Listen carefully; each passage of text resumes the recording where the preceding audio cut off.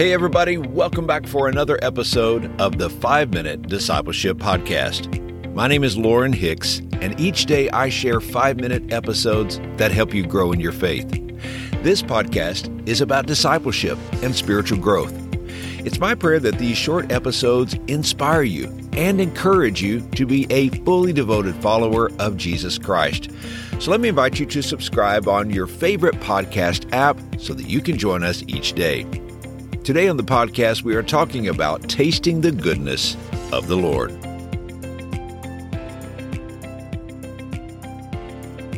As this podcast is being released, we are 9 days away from the American holiday, Thanksgiving.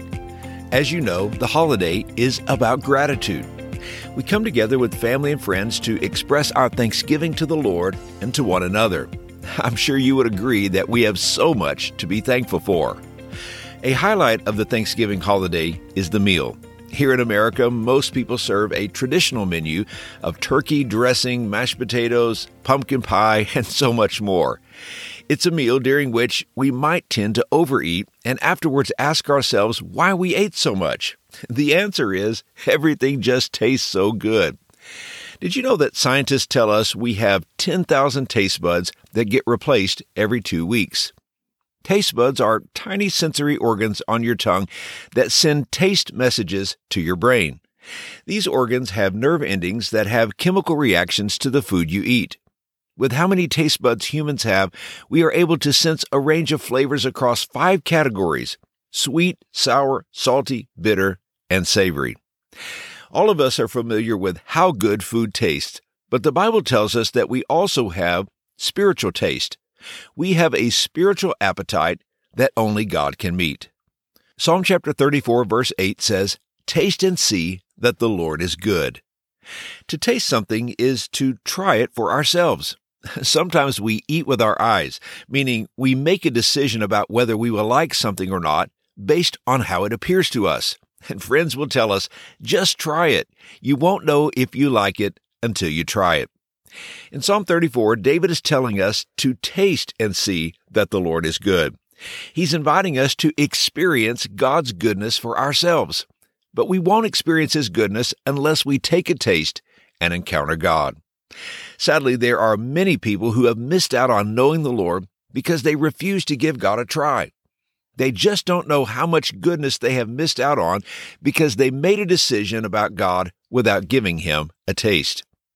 I've heard many people say after putting their faith in Jesus, "Pastor Lauren, I don't know why I waited so long to trust Jesus. I missed out on so much." So let me give you an invitation. Today is a good day to taste and see that the Lord is good.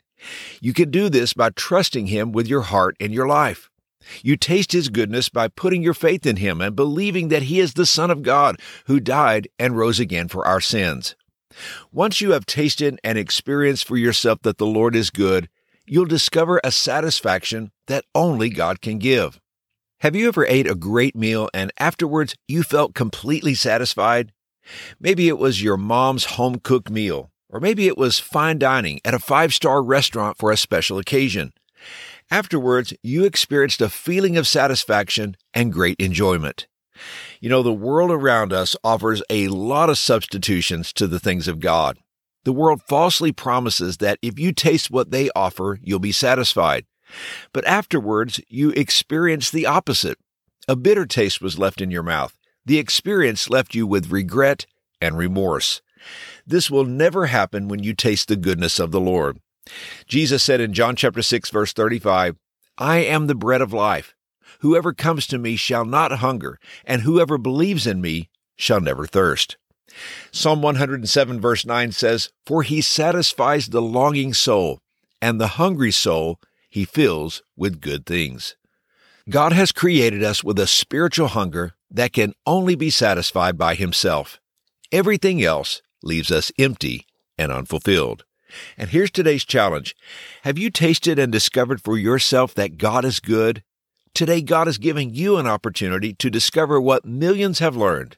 God is good. Hey, thank you for joining me for today's episode.